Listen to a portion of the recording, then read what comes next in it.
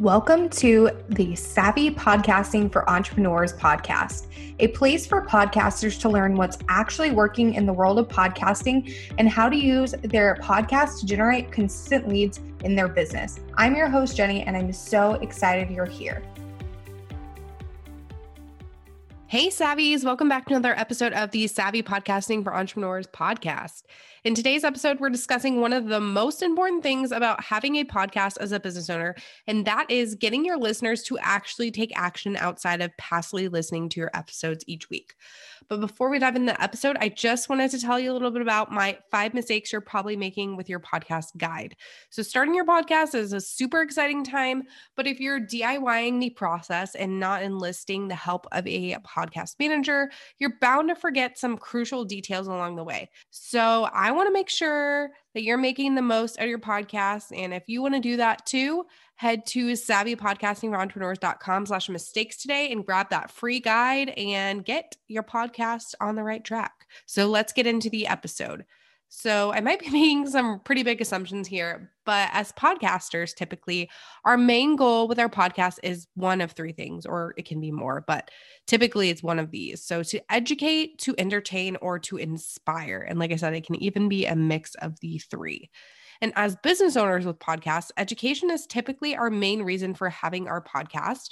And we can educate our listeners until we're blue in the face. But if they aren't taking any further action, like subscribing to our email list, investing in our paid products and services, or the like, then we're really doing ourselves and our listeners a major disservice. So now I'm sure you're wondering, okay, that's great and all, but how do I actually get my listeners to take action? And I've got some answers for you. So first up, we're going to cover the obvious. So you have to tell your listeners what action to take. They are not mind readers. So unless you tell them what step you want them to take next, they're not going to, point blank. Yeah, just make sure you're telling them what you want them to do, whether that's downloading a freebie, signing up for a masterclass, signing up for a waitlist for one of your products, signing up for your summit, whatever that may be.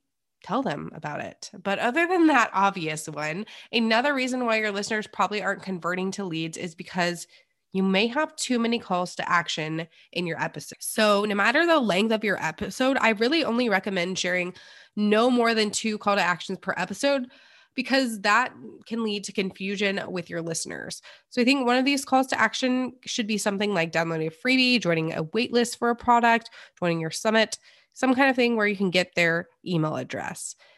Really just things that further get them into your funnel and things like that. And then the other can be something like joining your Facebook community, sending you a DM on Instagram, things like that. And that's to build the community piece, since podcasting is kind of a one-way street unless you direct your listeners to connect with you elsewhere. So that lead generation piece and then the community piece, those are really important. And if you're sharing more than 2 call to actions per episode, then I recommend cutting it down, because you're most likely confusing your listeners, and then they're not taking any action at all because they're overwhelmed by the amount of choices that they're being given. So we don't want that either.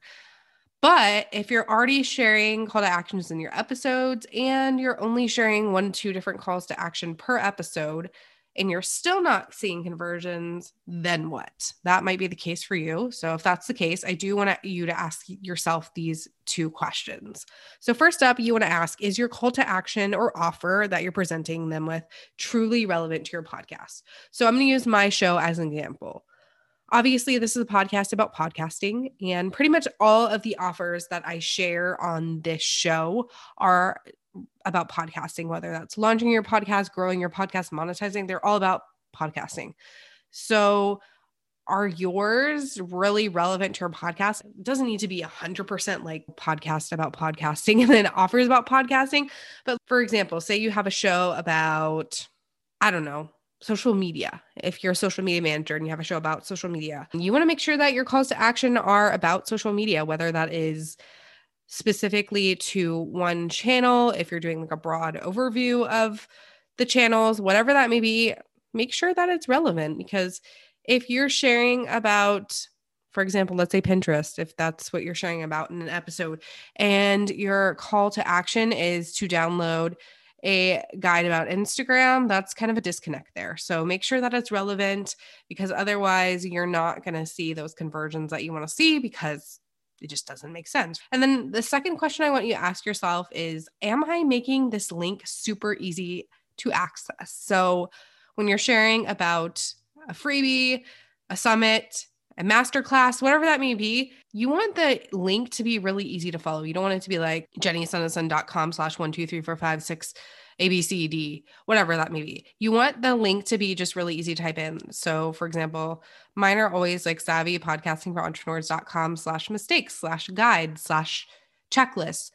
Whatever that is, it's really easy. It's just my URL plus 1 or 2 words.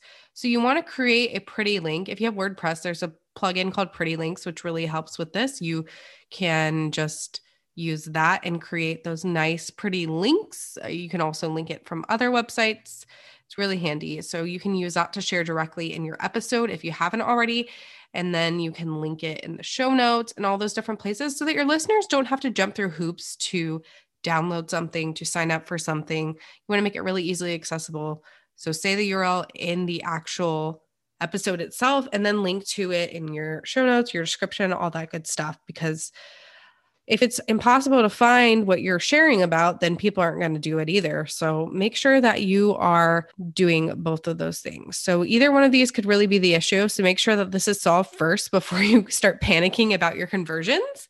And another thing to do is if you've only been doing this for a short period of time, or you've only been like implementing these call to actions or anything like that, just give it time. If you're just starting to share these on your episodes, then it may take quite a few weeks to see some conversions because your listeners aren't trained to take that action yet. So just give them time to adjust, give them time to get used to it, and then you'll start seeing some conversions at that point, most likely. If not, then let's talk, but give it a little time if you're just kind of starting to implement that and you're getting a little worried about your conversion rate. So if you have been doing this for a while, you've been sharing these call to actions and you're making sure they're relevant to your show and you're making your links really easy to access and you're still not seeing conversions, then I definitely want to chat with you. Hit me up on Instagram. That's the best place to chat with me. It's Jenny Sunneson, SUNESON.